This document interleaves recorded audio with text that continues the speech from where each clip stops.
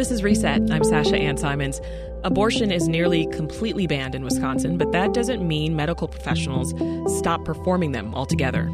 Some abortion providers have started driving over state lines instead to places like Waukegan, Illinois. And for some, that's a 4-hour commute, round trip. Now, we talked about this issue on the show when Planned Parenthood leaders in Wisconsin and Illinois said that they were partnering up. But now it's actually a reality. So we're going to learn more about how the partnership works, and we'll get an update on the strategy that Midwest abortion providers are using now that access is so limited in this region. So joining us is Kristen Schorsh, public health and politics reporter at WBEZ. Hey, Kristen, welcome back. Hi, thanks for having me.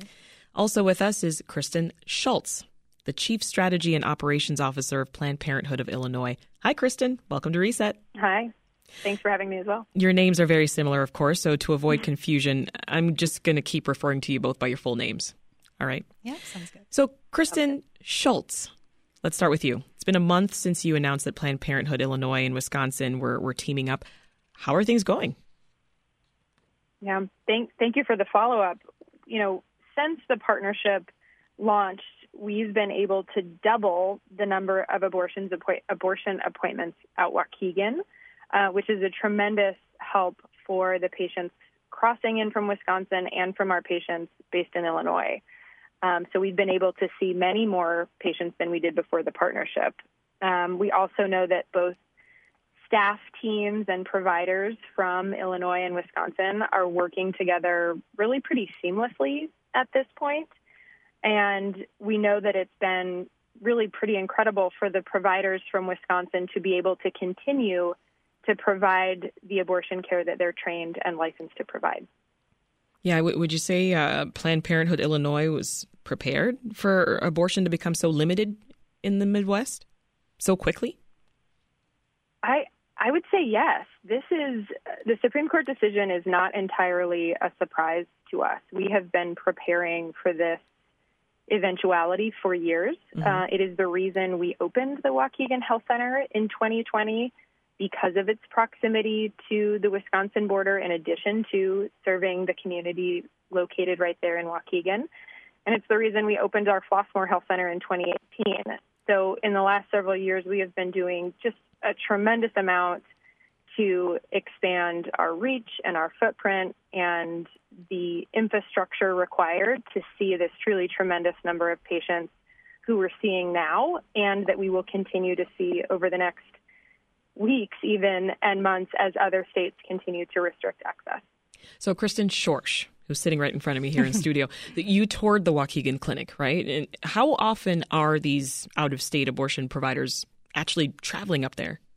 Yeah, well, so they're still ramping up, but on average, people are going twice a week. Okay. Some people are only going a few times a month.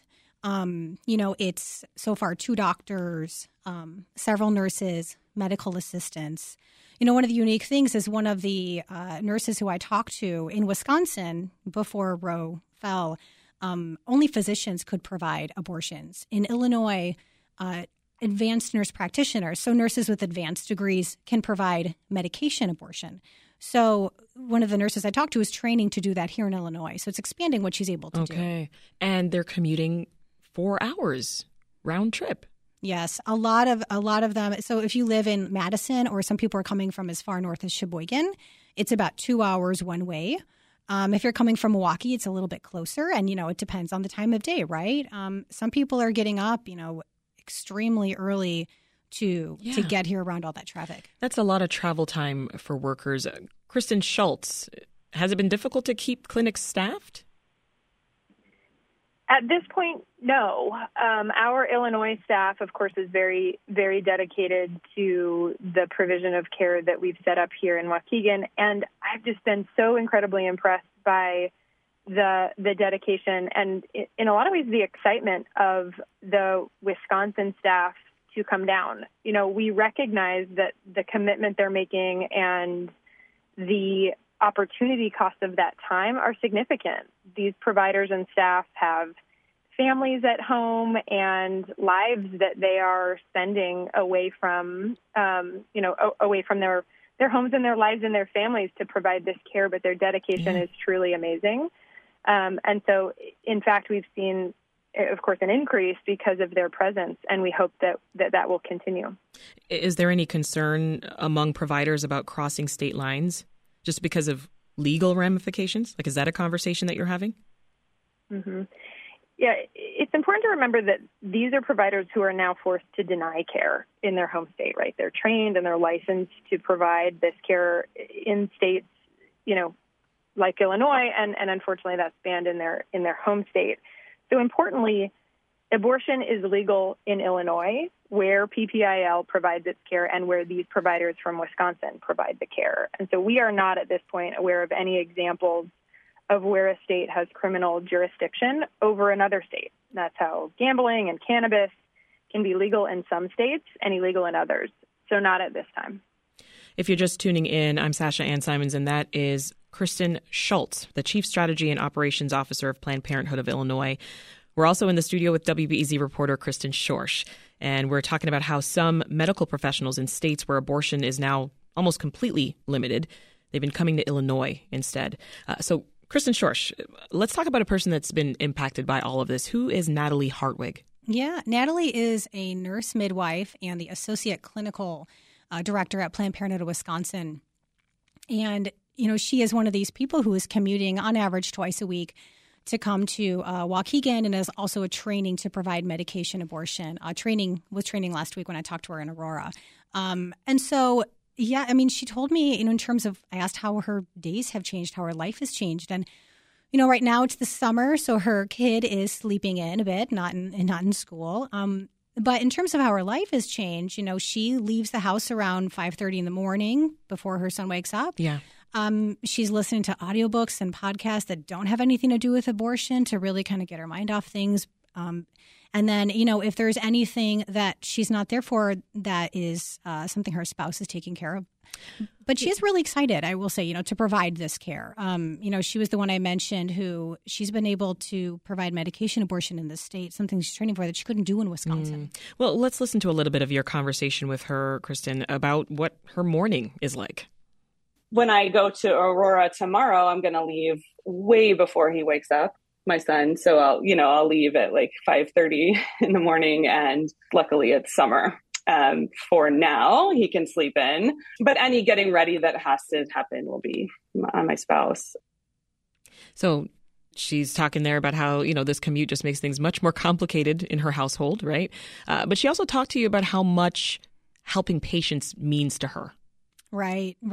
She's one of several people who I think just in a lot of the reporting I've been doing about the fall of Roe and the ripple effect of people who believe that this care is really important. They're passionate about trying to keep it alive in some way. So for Natalie, while she can't, she doesn't provide abortions in Wisconsin before Roe fell because she wasn't allowed, but now she sees that opportunity in Illinois. Yeah. So it's not the only thing she's going to be doing. She's also assisting as a nurse with other procedures, but it is something that she is excited to do.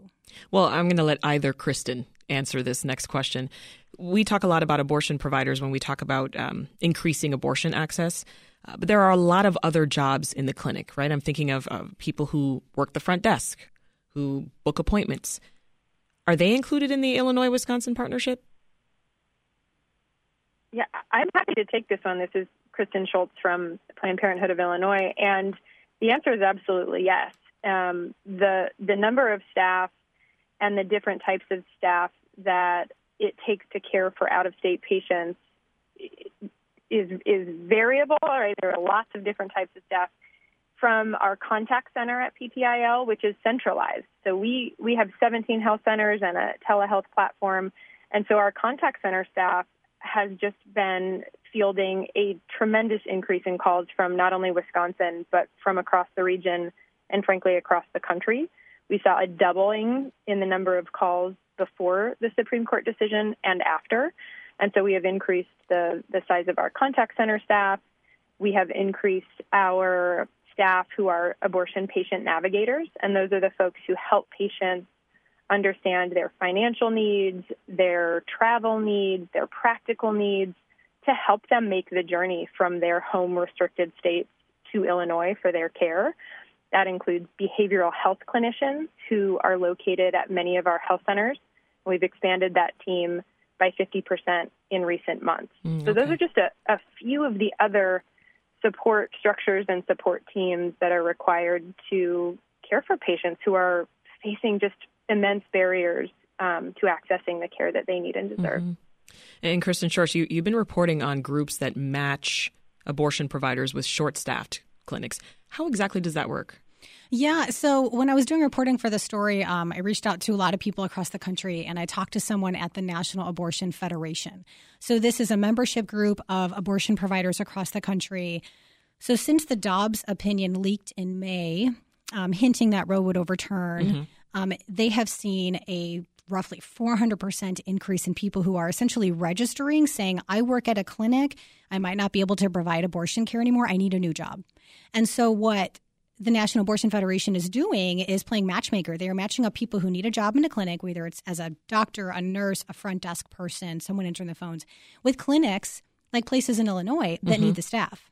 So really that it's seeing who can move around. I mean, obviously there's a lot of sensitivity around. It's not realistic to think everyone could, get up and move. I mean, their kids are in school, they're part of the communities. But NAF is taking a lead on a national front. And then there's more informal conversations just between clinics, between people who know each other. Like in St. Louis at Fairview Heights is talking to some folks in Arkansas where abortion is now severely limited, about having those staff come and work in Fairview Heights. There's a lot of conversations happening. And you talked about that window from when, Dobbs first leaked to when, Roe was officially overturned. How are they actually handling that increased demand that's happening now? Oh, the clinics? Yes. Well, so in Fairview Heights, for example, which is in southern Illinois on the border of Missouri, that clinic before Roe fell was the wait time for an abortion appointment was about 3 days. Now it's about 3 weeks. And they have a particular surge in people coming from Mississippi, Arkansas, and Tennessee. So what they're doing is they're extending hours. They're thinking about extending them come September. And then even by the end of the year saying they might be providing abortions 12 hours a day, 7 days a week. Yeah. So they're talking to staff. For example, Arkansas is one of the, is a state where they're having conversations with clinicians to say, can we utilize your expertise? You can't work here perhaps anymore. So would you come into Fairview Heights? Those are the kind of conversations they're having to meet capacity. Kristen Schultz, do you think across the U.S. that more states are going to have setups like what we have here in Illinois, like where we're partnering with states that have limited access?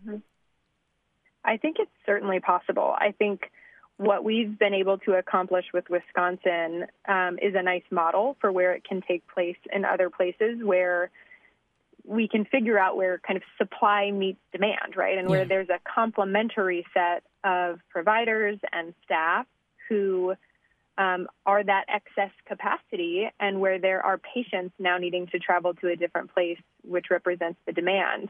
I think that's what's been so unique about this partnership is that really matched up for us in Wisconsin and Illinois, as well as the proximity for travel. So I have to imagine there will be opportunities to utilize this model in other places. Absolutely. Yeah. That's Kristen Schultz, who's the Chief Strategy and Operations Officer of Planned Parenthood of Illinois, and also Kristen Schorsh, Public Health and Politics Reporter for WBEZ. You can read Kristen Schorsh's full story online. It's about how abortion access is changing in the Midwest. It's at WBEZ.org right now. Thank you both. Want more context on the top issues of the day? Find the podcast, WBEZ's Reset, wherever you listen.